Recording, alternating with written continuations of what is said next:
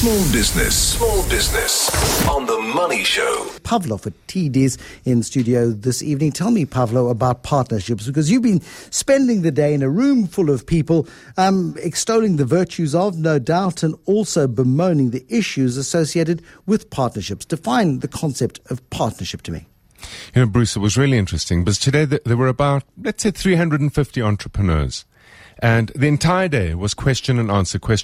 What was on your mind? What was on the mind? The issue of partnerships came up maybe at least 40% of the time. And I think, you know, when you're starting a business, it is such a tough thing to do on your own that the moment you find someone who has an empathy with you, a simpatico, a sense of being on your side and backing you, you attach onto them and hold on to them really quickly. And very often, partnerships emerge from that space. I went into business with Jack because he and I see things the same way. It's absolutely crucial in the early stages, but very, very quickly, that kind of partnership can turn really against the business. Not against you, but against the business. Explain. Every business goes through a life cycle, you know, just like a human being does. You start off as a baby, you become a toddler, you become a young kid, and then you become an annoying adolescent for quite a while. And a more some annoying, of us, annoying adult. An even more annoying adult. And so it goes. So every business starts up. It goes through an early stage of development, a growth stage, a prime stage. And remember that show we did on the 4 secret killers of a business? Yep. When you're in the prime stage, if you let those 4 secret killers come on board, you go into maturity and decline. So there's this life cycle. The kind of partnership you need in the beginning of the business is often very different to the one that you need at early stage, growth stage, and prime. And that's the big trick. How do you actually select someone who's going to be the right person, and they will go on a journey with you and mature with you as the business develops? And how do you build that sustaining partnership? Let's say you're starting a business at 21 or 25 or 30 or 35. You're still relatively young. You may have come out of the corporate sector. You and your mate who sat opposite the desk with you. I mean, for goodness sake, that is how so many of these IT startups happen. And we hear so many wonderful stories about guys who used to work together in a corporate, came up with an idea, shared the idea, and went into business together. And there have been some wonderful success stories of exactly how that has happened. Yet you're very young. You don't know what you need. You don't know what you want. You don't really have the capacity to visualize what this business could be. And that's where you agree to stupid things or don't have any agreements in place, and you just go hell for leather because you just love the concept of what you're creating and what you're developing. You do. So you start the business, both of you on the same page, you're going hell for leather, but there are a couple of things that really aren't in place to help you make a good decision around a partner. So, for example, when you start the business, Bruce, honestly, for the first 3 years, you don't even know what business you're in. It takes about 3 years, more or less, between 18 months to 3 years, depending on what experience you've had in the past and what business you're in, to get a sense of who your customers are, what direction the business is going to go in, what's going to make you different from all your competitors out there.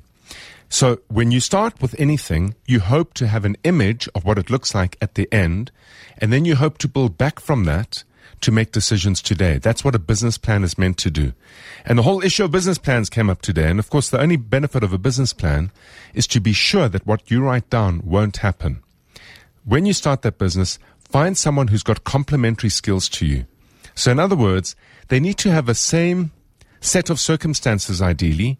In other words, both hungry for the business, both hungry for the opportunity, an affinity for the industry that you've gone into, be it food or tech or whatever it might be. But you need to have ideally complementary skills, because every business has a back end to it, which is going to be about delivery. The kind of person you want over there is going to be someone who's more focused on quality of service, delivery of service. It's a detail type person. And then you have the front end of the business. That person is typically more outgoing, more able to market, more involved in social networks and the like. If you don't have that kind of balance, by definition, you don't have the balance. And what you'll find is if each of you are in the back end of the business won't get going. And if each of you are in the front end of the business, the marketing side, you'll sell like crazy, but your delivery is going to be poor. And the business itself will then stumble. So that's the first issue you've got to deal with.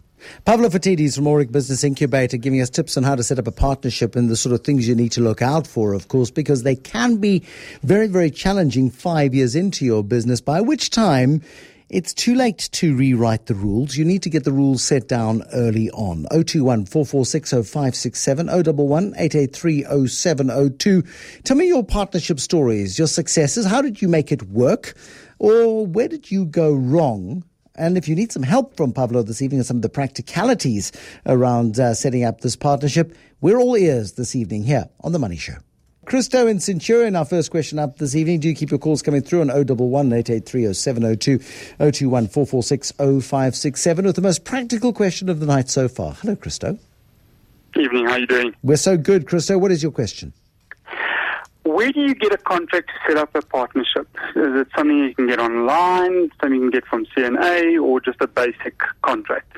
Thank you, Christo. It's actually it's a disarmingly simple question, but an absolutely crucial one. Do Horters provide a partnership agreement? Can you do it the way Warren suggests? If you borrow money from your mum or your dad to buy a house, can you just write it down on a piece of paper?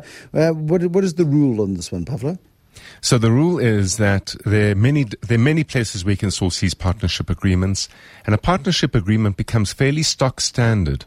So in other words, the clauses from one partnership agreement to the next one become very similar. And Christo, there are a couple of sites that you can go to. You type in partnership agreement. You might have to pay a small fee, but you'll get a good basic partnership agreement. But that's not where the magic lies. The magic lies in the addendum to the partnership agreement. And the addendum, which is the attachment that goes to the agreement, says, we're in partnership. Your role, Mr. Partner, is A, B, C, D, E, F, G. My role is X, Y, Z. Because if you don't define those roles, then what is the partnership about? We agreed to be in business with each other on a 50-50 basis. That's only going to lead to a very, very miserable outcome. Because, Christo, you and I start the business. The business takes off. We were both single when we started the business. You get married. Suddenly, things change in our relationship. You have 2 kids. I have no kids. Does that mean I still work from 6 to 6 at night and you work from 9 to 5? How does all of that work? So you got to think about the roles, the responsibilities, and I'm a firm believer, although it doesn't go into a partnership agreement, you've got to talk about who's going to deliver what. Because if it's going to be a 50-50 equity relationship, what are you going to do to earn your 50% other than simply be my partner? And what am I going to do to earn the 50% to simply other than just be your partner? No, but that's where most of the work is. Is a partnership agreement the same as a shareholders agreement? You would think that you would have a series of agreements which all are added into one great big fat pile of paper that hopefully you never have to look at again, but it's there in case you need it. No, it's the same thing, Bruce. Okay. The shareholders agreement, you and I start a company, it's a PDY Limited, we're going to go 50-50, and that's why I say it starts moving out of the realm of a typical shareholders agreement, but I'm a firm believer that entrepreneurship put shareholders agreements together that talk about roles, responsibilities, and deliverables for at least the first 3 years. But shouldn't, then how often should you be reviewing those? Because as you say, the company changes, it changes direction. Today you're selling pens. In 3 years' time, you've actually discovered that you are better resellers of computer software, and your business has changed to that fundamentally. You should be reviewing this agreement or this addendum every year, yeah. Every year you should start off the year. I'm a big believer in kicking off the year with a great big board meeting between you and your business partner and saying, what are the 3 goals we want to achieve this year? Because they will change from year to year. And when you're a small business that's growing into a larger business, you've got the flexibility to move with market trends and opportunities.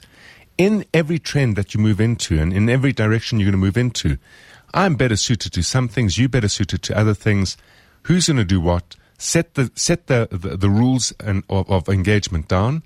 It's not going to affect the shareholders agreement because that's already been agreed, but a remuneration agreement is something separate from a shareholders agreement.